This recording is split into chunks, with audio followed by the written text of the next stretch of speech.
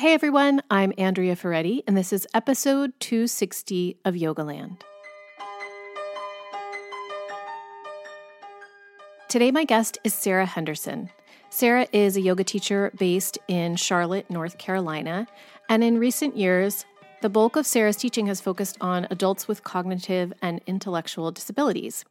And she will explain at the top of the episode how she got into this work and her extensive background in working with folks with developmental disabilities.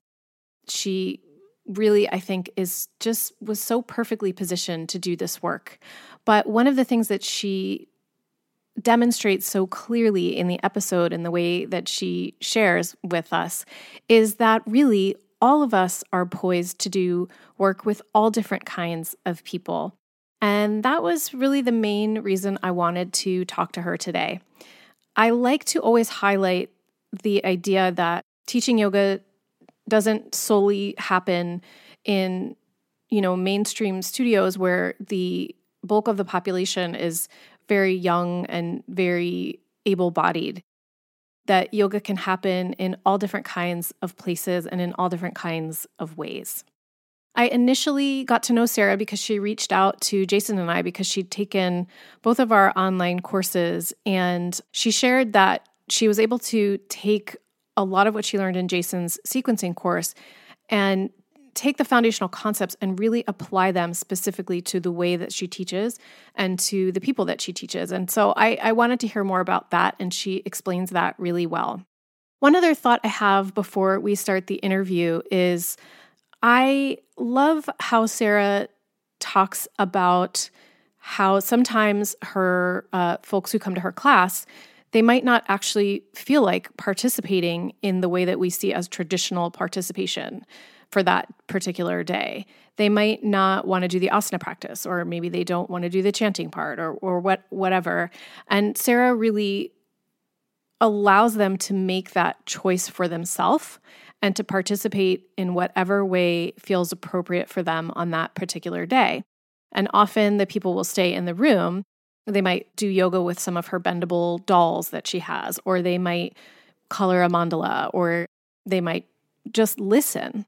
And after the interview, I was talking to Jason about this, about how in the past, 10 to 15 years, I've just really awakened to this idea of how important belonging is. And what I mean by that is we're social beings and we're social animals and we need each other. And so we all need to feel a sense of belonging. However, that belonging might look different depending on who you are and what you come to the group with. So for a lot of people who have different abilities or are neurodiverse, their sense of belonging might not look like verbal participation or outward participation or, being boisterous and standing up in front of the group and giving a talk, but they still want to be included and they still want to feel like it's okay for them to be themselves within the group. And so I say this not just from a yogic perspective, although I think you can make it really clear in the way that you market your classes that anyone can come and participate in whatever way is appropriate for them. But even in your social life, like there may be neighbors, there may be cousins, there may be people in your class with you who might not be able to express that they want to belong or they want to be included, and they might not be able to verbalize in a typical way, but they still might truly, I think they would truly enjoy feeling like you acknowledge them and feeling like they belong there. So I just say this to encourage you all to extend yourselves to all different kinds of people around you and to not feel nervous that you're invading their space or that you're offending them. If that happens, you will figure that out. I think it's more important to make everyone around us know that their presence is valued and valuable. Okay, a little bit of housekeeping before I begin the interview. Jason and I both are offering a series of online courses this year. Jason's module 2 and 3 are now open for registration, and you can find out more by going to our website, jasonyoga.com/500hour. He also is offering a hybrid training in London this year, and I have links to that from our website. It's on Try Yoga's website. He's doing it through Try Yoga UK. Lastly, he's offering both a hybrid and an in-person 200-hour training. So you can find out about all this stuff either by subscribing to our newsletter, jasonyoga.com/newsletter, or by going to our website. On the homepage, you'll find different places to click through for the different trainings. And you can also join my waiting list for my Content Blueprint program at jasonyoga.com/content blueprint. Okay, everyone. Thanks for listening. Here's the interview with Sarah. When I was 3.5, my sister Hannah was born with Down syndrome, and it was not a prenatal diagnosis. That wasn't really a thing back in 1976, I don't think.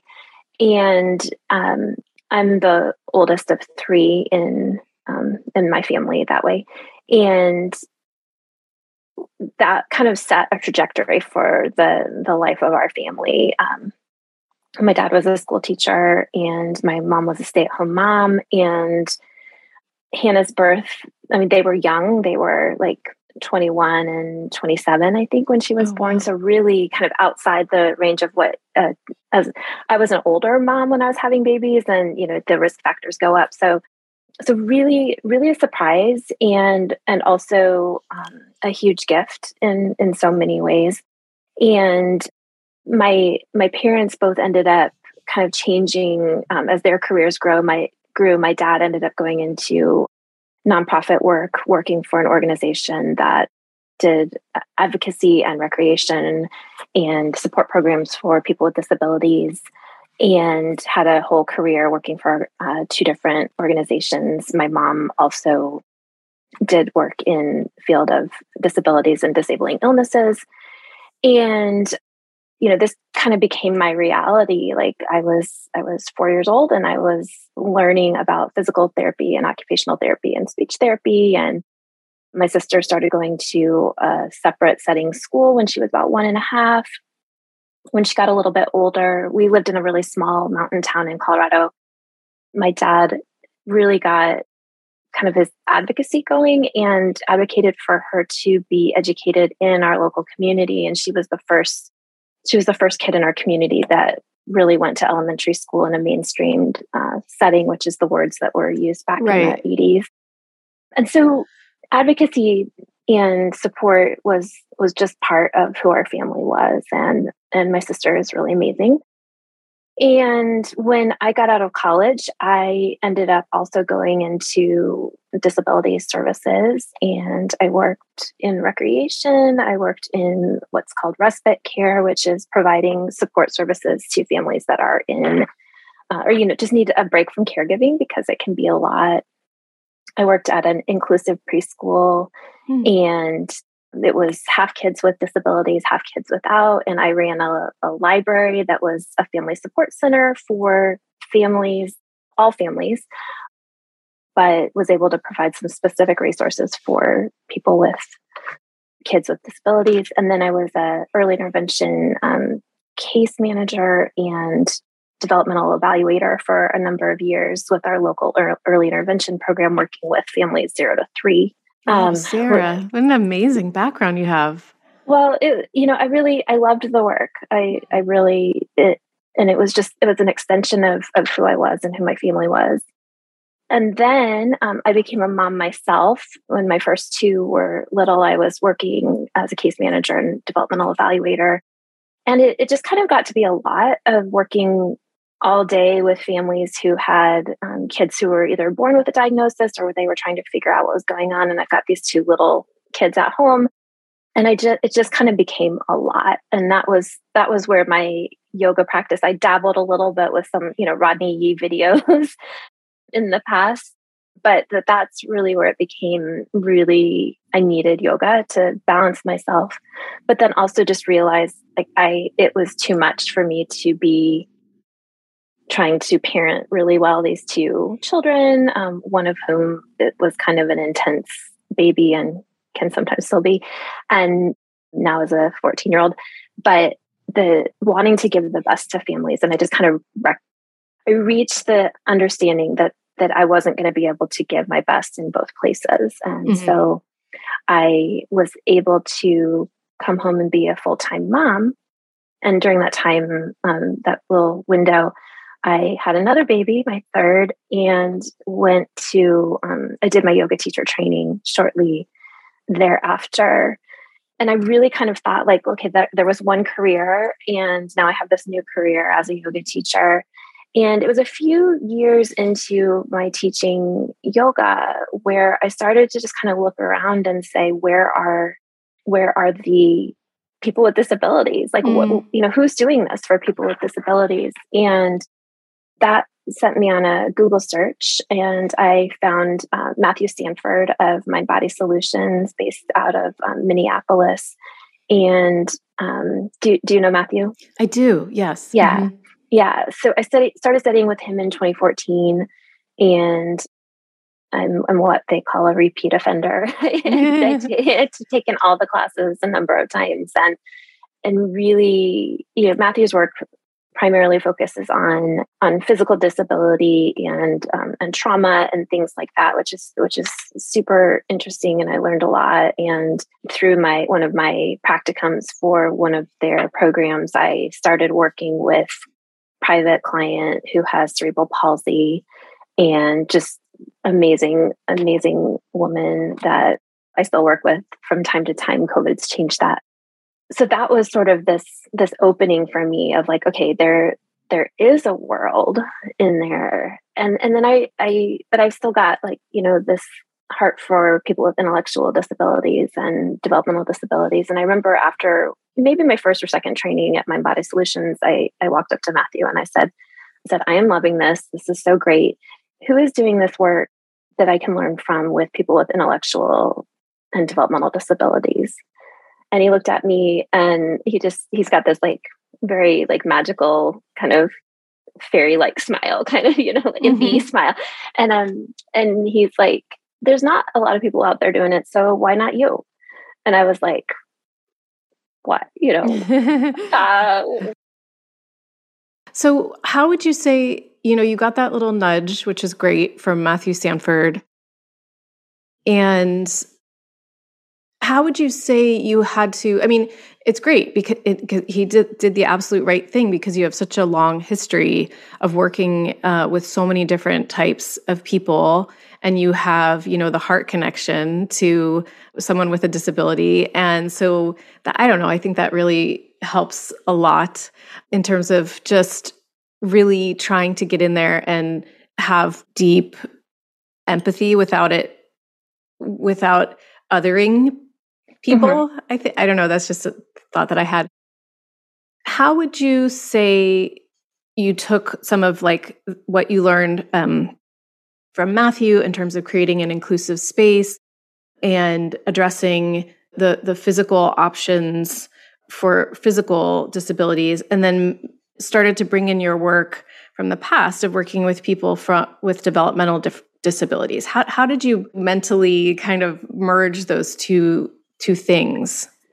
Yeah. So one of the things that Matthew will talk a lot about is breaking down yoga poses and recognizing what parts of poses are doing energetically, and then how you can access that. Like he teaches a lot with prana, and a lot of like super detailed. He comes out of the Iyengar tradition. Yeah, I remember that. So a lot of that. But I think that what that's helped me to do is think about what are the different pieces that are happening in a pose, and so what are ways that it can look like. So we can take a pose like Garudasana, and say, if we're sitting in a chair, we can cross our legs and we can give ourselves a hug. And in so many ways, energetically, it's the same thing as our eagle pose, but I'm accessing a way to help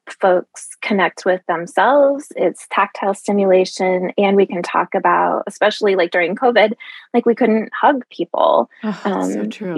And so like, I know we can't give each other hugs, but let's like give ourselves a hug together.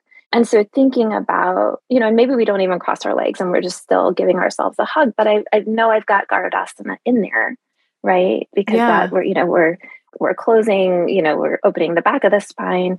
And Matthew teaches a lot about the spine and the movements of the spine. And so I'm always thinking about, even if I'm creating a sequence that may not be talking a ton about the spine to my folks, I'm still thinking about how do I give their spines an experience, and I make sure that I'm covering, do we have some forward bending? Do we have back bending? Do we have, lateral bending, twisting to each side, and then neutral? And it might sound a lot different if I was teaching a class at the YMCA, where I'd be talking about those different kind of things, but it's all in there. Knowing that, I think Matthew would say that the spine has knowledge, that's separate, the spine and the body have knowledge that's separate from the knowledge that the mind has. Mm-hmm. And that doesn't mean we talk about stretching side to side. And do you notice how that feels good? We talk about, like, one of the things when we do seated cat and cow, we call it turtle going in and out of its shell. And I have this picture of one turtle with its neck sticking out and a turtle in its shell on top of it.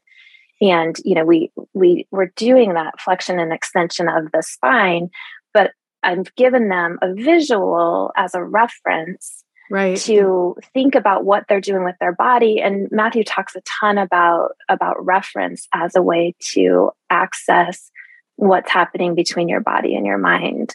And he does that as someone who experiences a paralyzed body, is that his sensation isn't giving him reference. So what are some other ways that we can find that? So, and visual learning, that's interesting. I wouldn't have thought of that as something that would help him in his body. Like you said, I know that for kids with learning disabilities, visual learning can be incredibly helpful because sometimes auditory learning is delayed, or auditory learning is just not as effective as visual learning. So that's an interesting thought. You're giving the auditory cues, and then you're giving your visual cue, and then sometimes you're assisting with an outside visual cue, like you said, an image. That's so smart. Yeah.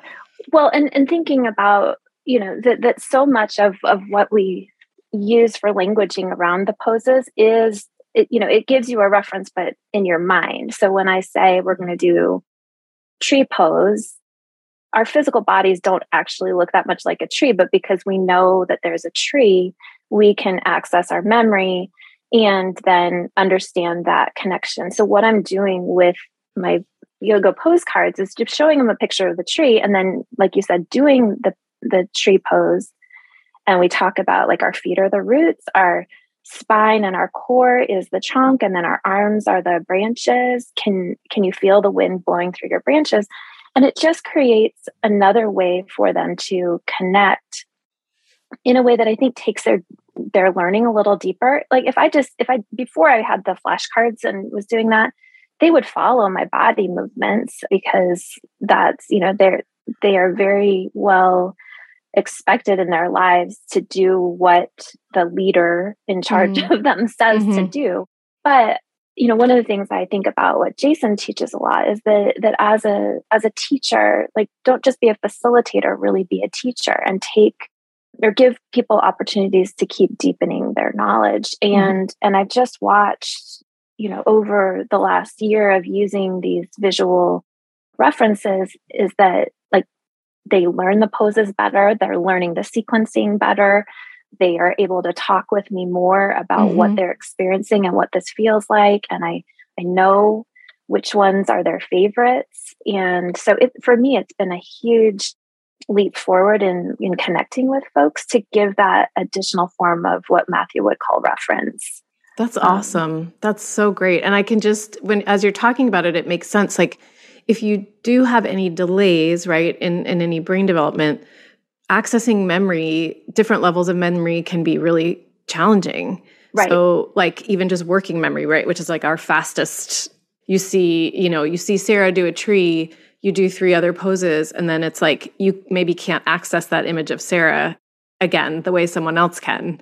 Right. Because your working memory might be not as acute. So to have that assistance, I would imagine, would really kind of relax people too, right? Like they're not as trying to focus on one way of learning it. It's like, okay, that visual assistance is there. And so they can kind of, I would bet they could kind of, like, it's interesting that you say that they can talk about it more. And it makes sense. It just intellectually to me just makes sense, right? Because it's it's more accessible. And for folks that have autism as well, different people experience autism different ways, but some of them are very literal. And so by showing them a picture of the tree, I think that probably helps them get into it more. Our classes are very conversational. Like we're having conversation the entire time. Partly I'm asking them, do you feel where it's stretching in your rib cage? Do you feel how strong you are? Let's say this mantra together. And then, they might say, oh, this reminds me, like we rock forward and back as a way of doing some spinal flexion. And I say, it's like we're rocking in a rocking chair. And this one guy is like at the Cracker Barrel, which is I don't know if y'all have Cracker Barrel out there, but and so now that's become part of what we do when we rock forward and back. We rock like we're rocking in a rocking chair at the Cracker Barrel. And sometimes they're telling me, I like to go to the Cracker Barrel with my mom, or I get pancakes when I go to the Cracker Barrel, and all of that is part of our yoga practice because we are connecting. It's an opportunity for me to listen to them, to learn about their lives. And we're doing movement and breath and all of that together. But, it's not going to look like a flow class where everyone's silent when they come in and the only voice that is heard is the yoga teachers. But we're doing that deep work of really connecting our humanity while we move and breathe and experience what does it mean to be human and alive together? That's you just kind of like described your whole mission statement there, which is great, because I hadn't thought to ask you that question of like, what is your overall philosophy, like when you go into that room? Like you said, autism is different in everybody and everybody's brain is different. And so if you're working with people with an array of different kinds of disabilities, I would imagine that it would require you to go in and have it be slightly conversational, whether that's literal or whether it's watching for a while until you learn what their needs are. So yeah, I was wondering, like, when you first started teaching these classes, A, how nervous were you because you're not exactly sure like what their needs are, and then B, how did you approach that? How did you figure out how to structure a class so that you were really serving them? When I first started, having a background working with folks with intellectual disabilities for a long time was helpful. So that I felt really comfortable around the population. Mm-hmm. And then also, I think having, again, that background in kids yoga, not like I am very strongly, like we do not treat adults with cognitive disabilities like children. It's not that, but it's again, that having that like more creative, more imaginative, less stuck to this is what the yoga sequence has to be. Like I knew from being a kids yoga teacher that you can do pranayama over here and you can do mantra over here. And like that things are not, they do not have to be in XYZ order. Got it. Yeah. In order for, the yoga gods to show up. Right. Right. So having that flexibility, but I mean, a lot of it is really just trial and error. And that is very much something that I learned at Mind Body Solutions from Matthew, is that you try and something's not going to work, and you try another thing and it's not going to work. And then you try something and it does work, at least for today. And you go with it. And then when I do teacher trainings, I always tell people that, like, as a good yoga teacher, you like beg, borrow, and steal from like when you see something that's working for other teachers, you remember it and you try it with your folks. And so just really like finding and trying. And I work every week I work with 4 different groups, and I use the same lesson plan sequence. And if you want, we can talk about what I learned from Jason's Sure. sequencing class about how to adapt that for my folks. But they're totally different classes each time, because at the one place they really like talking about the rocking chair at the Cracker Barrel, and another class they just really have fun when we wave our feet in a foot parade, when we're doing our ankle mobility. And another place they love doing lion's breath, and so we do goddess pose as a bear, and so we'll use lion's breath there. We'll use it as lion's pose, and so just the sequence may be the same that I've got planned out for my classes, but based on my relationships with the students and their mood for the day. Like I might show up and they're just, really excited because it's somebody's birthday. And then how do I capture that, and vice versa. And so I think the way that I made progress in my own kind of development as a teacher was just by paying close attention on what worked and what didn't work. And then knowing that anytime a new person is coming, it's a reshuffle of the deck, and not getting too caught up in it has to look good. It has to, that we have to have a quiet shavasana. Sometimes that happens. Sometimes I was going to ask about that. Like energetically, do you have any, not goals? That sounds so, I don't know if that's not the right word, but do you notice energetic changes like when you start with a group versus a few weeks later? Do you notice, what kind of energetic shifts do you notice throughout a class, or does it change every time? Yeah, no, for sure. I would say that especially in the classes that I'm working with now, we went to weekly classes during, when everyone was in lockdown and did online. And then as things have slowly come back to in person, they know that feeling of calm relaxation that's going to happen in yoga, and they want to get there too. And so that is for sure something that we have a common shared goal on. And I also leave a lot of room for there might be folks in the group that don't want to get on their mats or in their chairs and participate. And so I say, like, presence is participation. That's so nice, Sarah. That's so nice to just allow people to be themselves. And like you said, like so often, I'm sure that, like you said, that there's just so much compliance is required in their lives, like to follow these directions and these rules and line up here and do this next in your schedule. And so to just allow them to be there without forcing is like, that's such a gift.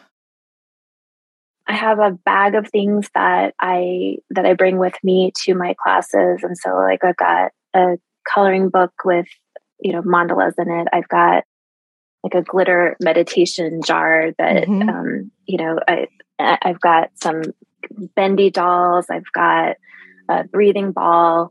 And for the folks that don't want to necessarily participate, I'll say, would you like one of the bendy dolls today? And so instead of doing the yoga, they might bend, nice. They might listen and bend the dolls. I've got a collection of books of like the yoga and mindfulness books. They can read a book instead.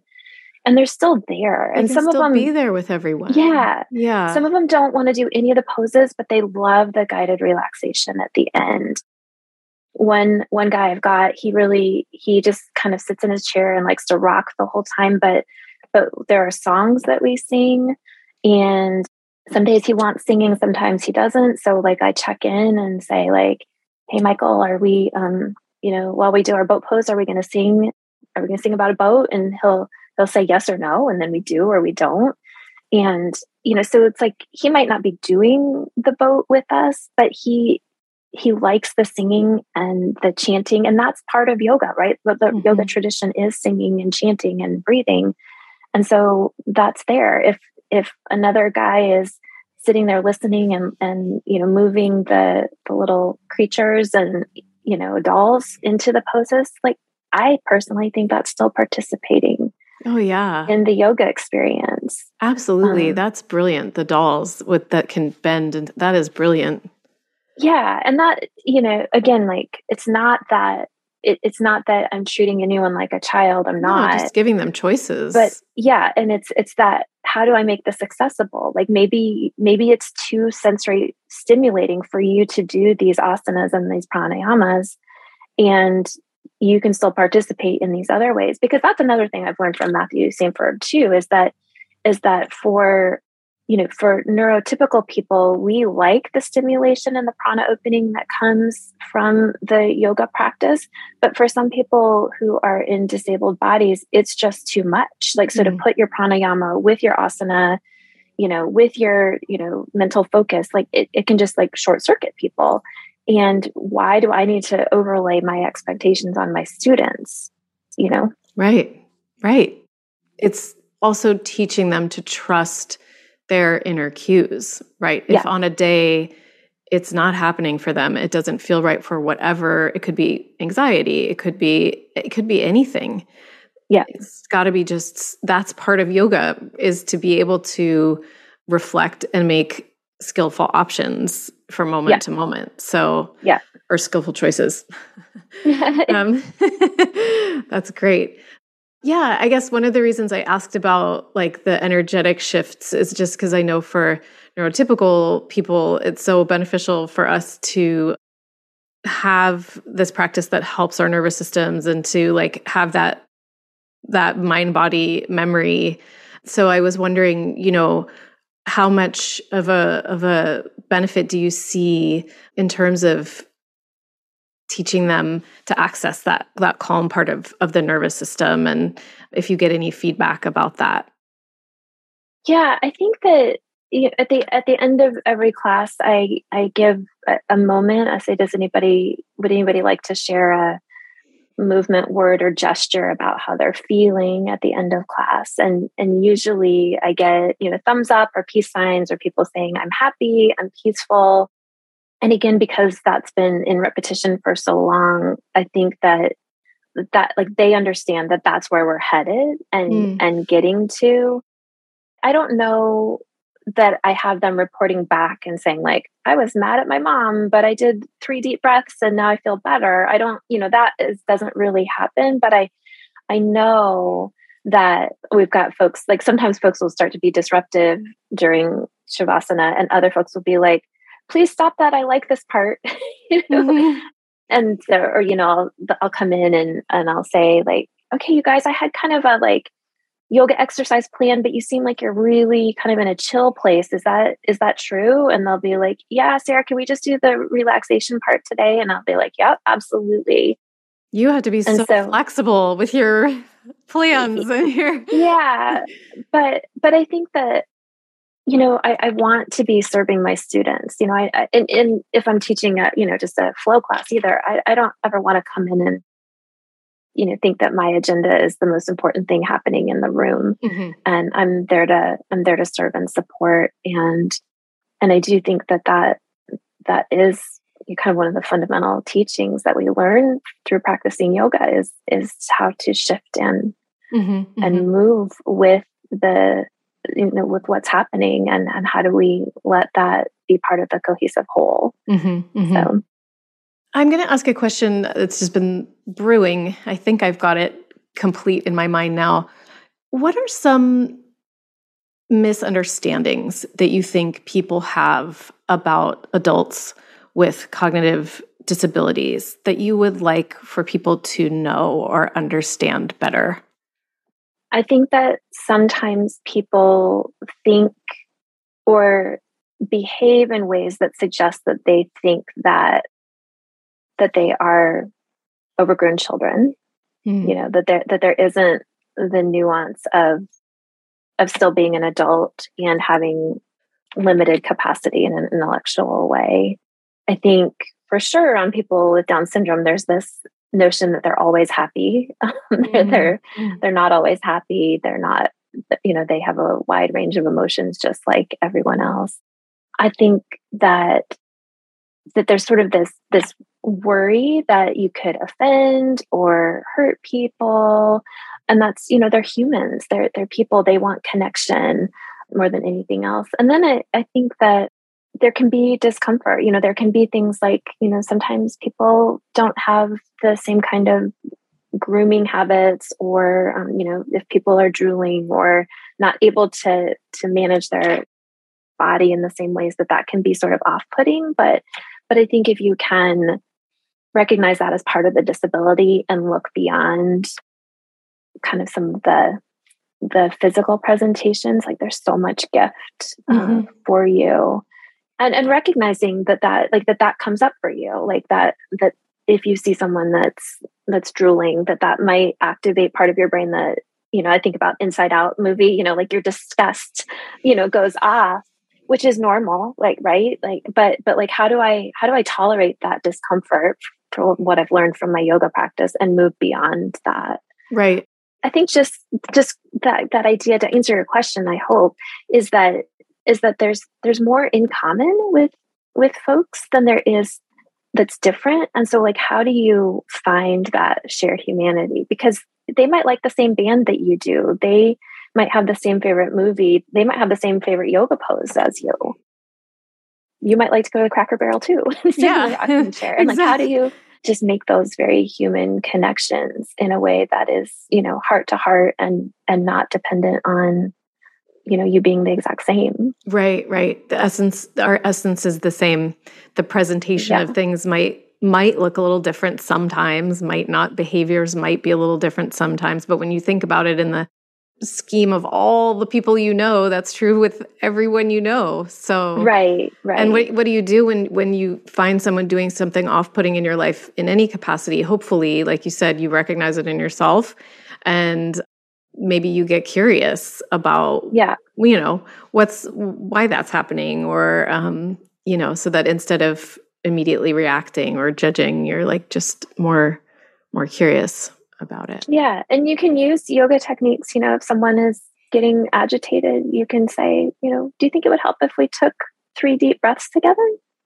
Or like, okay, it seems like you're having a strong emotion. Can you tell me what that is? And where do you feel that in your body? And using what you know about your own yoga practice to facilitate that conversation, that connection. You say, oh yeah, when I get mad, I feel it in my hands, they get all hot, or, whatever it is for you. And you use that understanding. Yeah. Does your sister like to do yoga with you? I know in my own family, it's hard to get my child to do yoga with me. So I know sometimes family members have the hardest time teaching family members, but yeah, she does. So I live in North Carolina. She lives in Colorado. And so we don't get to see each other very much, but she really does like to do yoga with me. And we did a series last year where we got on Zoom and other people were invited, and we did yoga together. And sometimes, cool. We'll just get on and do yoga. And whenever she comes to Charlotte, she loves to do yoga with me. Oh, that's so nice. Yeah, so she is. Now, my kids, on the other hand, they were great when they were little, and now that they're teenagers, they don't really want to have much to do with it. But yeah, she does.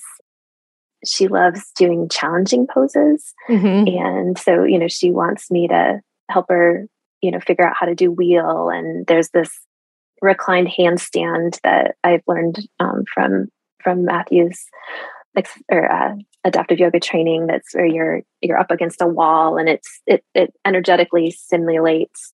So you're on your back, but you bring your body into a handstand position, and really energetically your vestibular sense somehow like really feels like you're balancing in space. Wow. And she always wants to do that one, and so she goes for the yoga circus tricks. She wants to do those. I can't blame her. It keeps things interesting.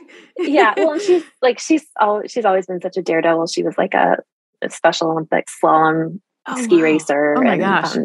Always wanting to do the like crazy amusement park rides. So it makes sense. It goes with her personality that she would want to like, oh, is there a hard yoga pose? I want to, let's figure it out. How can I do it?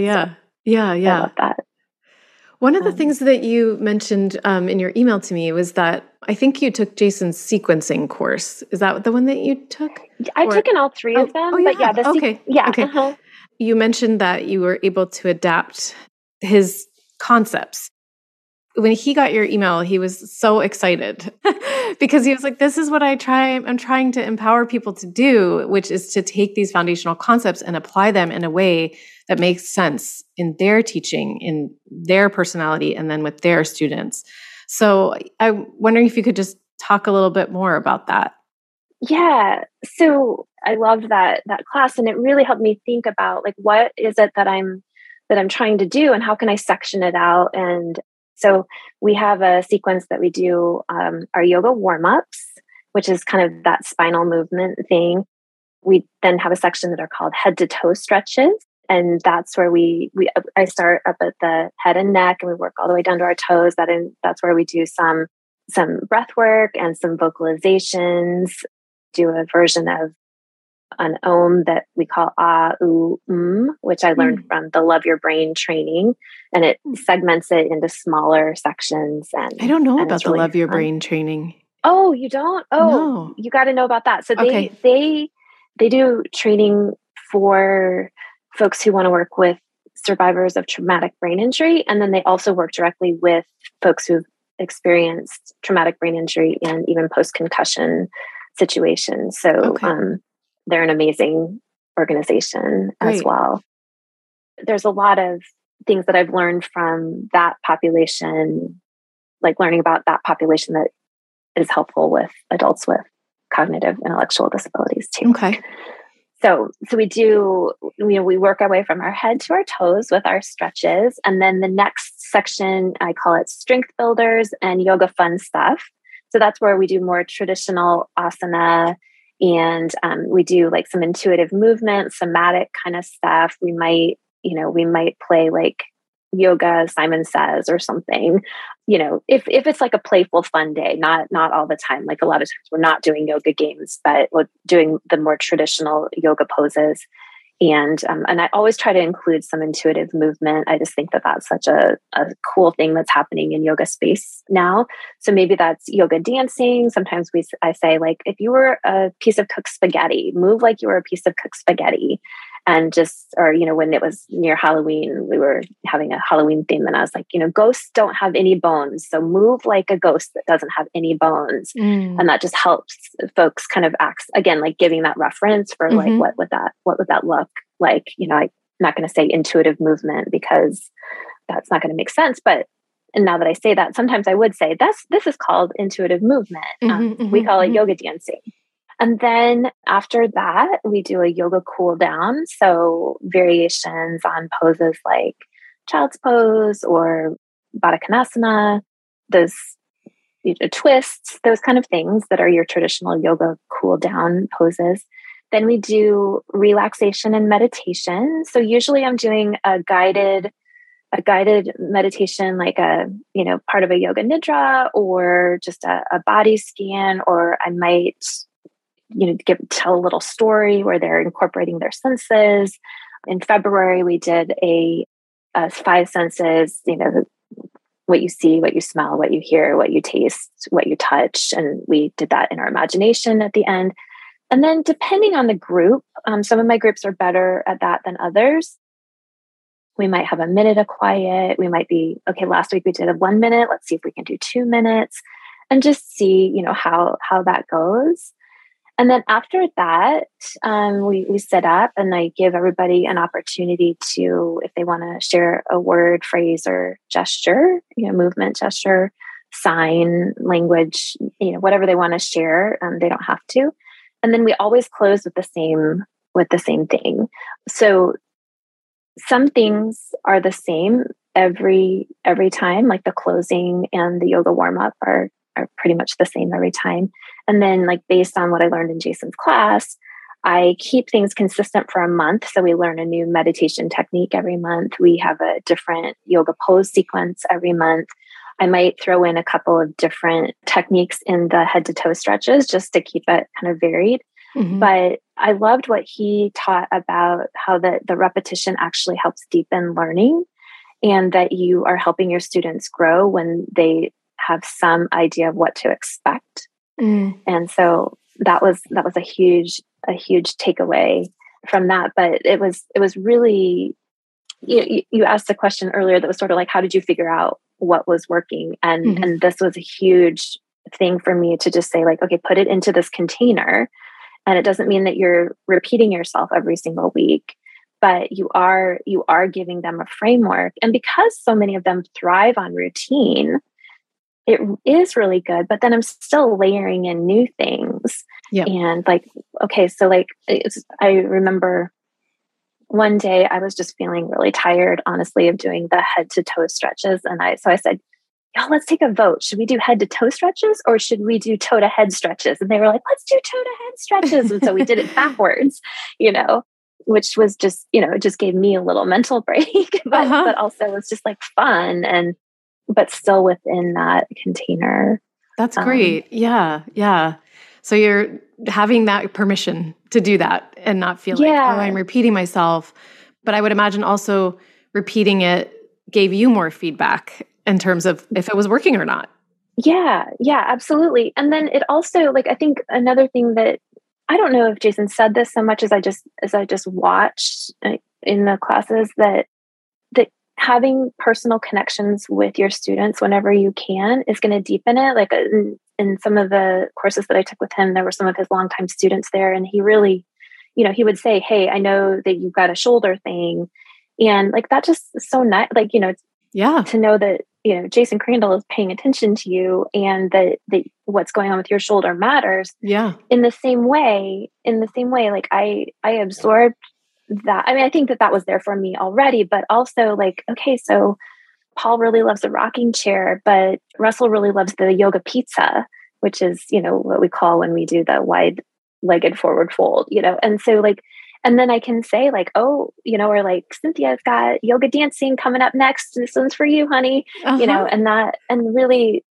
the more that we have that routine, the more I'm able to know this is a way that I can connect with that student. And I can bring that back in a couple months, if I feel like, all right, we gotta make sure that everybody is feeling recognized and acknowledged and loved where they are and what they enjoy. And sometimes if we do something new, I'll go around and pause. I said, let's do a check-in and tell me, did you like that pose? Thumbs up. It was okay. Like wiggle your hands, or like, no, I didn't really like it. Thumbs down. And and give them a chance to give me feedback if we're trying something new, because they are what this is for. Yeah, yeah, absolutely. Sarah, do you offer teacher training?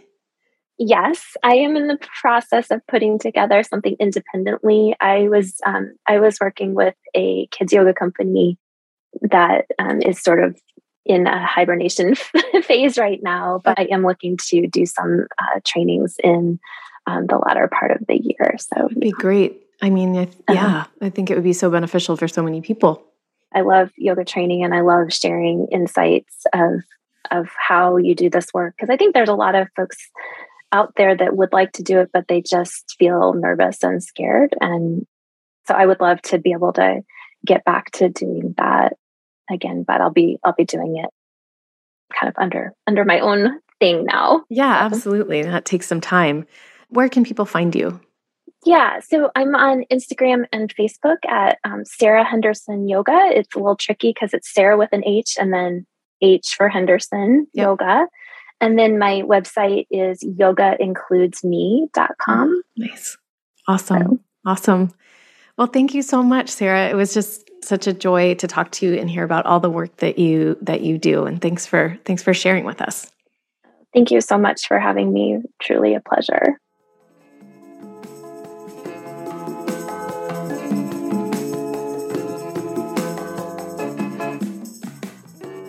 Thank you so much for listening. I hope this episode was inspiring to you and educational. And if you enjoy the podcast, I always appreciate any feedback, sharing with friends, sharing with family or your studio, and of course, giving it a rating and a review wherever you listen to your podcast. I will put show notes at yogalandpodcast.com/episode 260. And just from my heart to yours, sending you a big, big, big hug and lots of warmth. Until next week, enjoy your practice.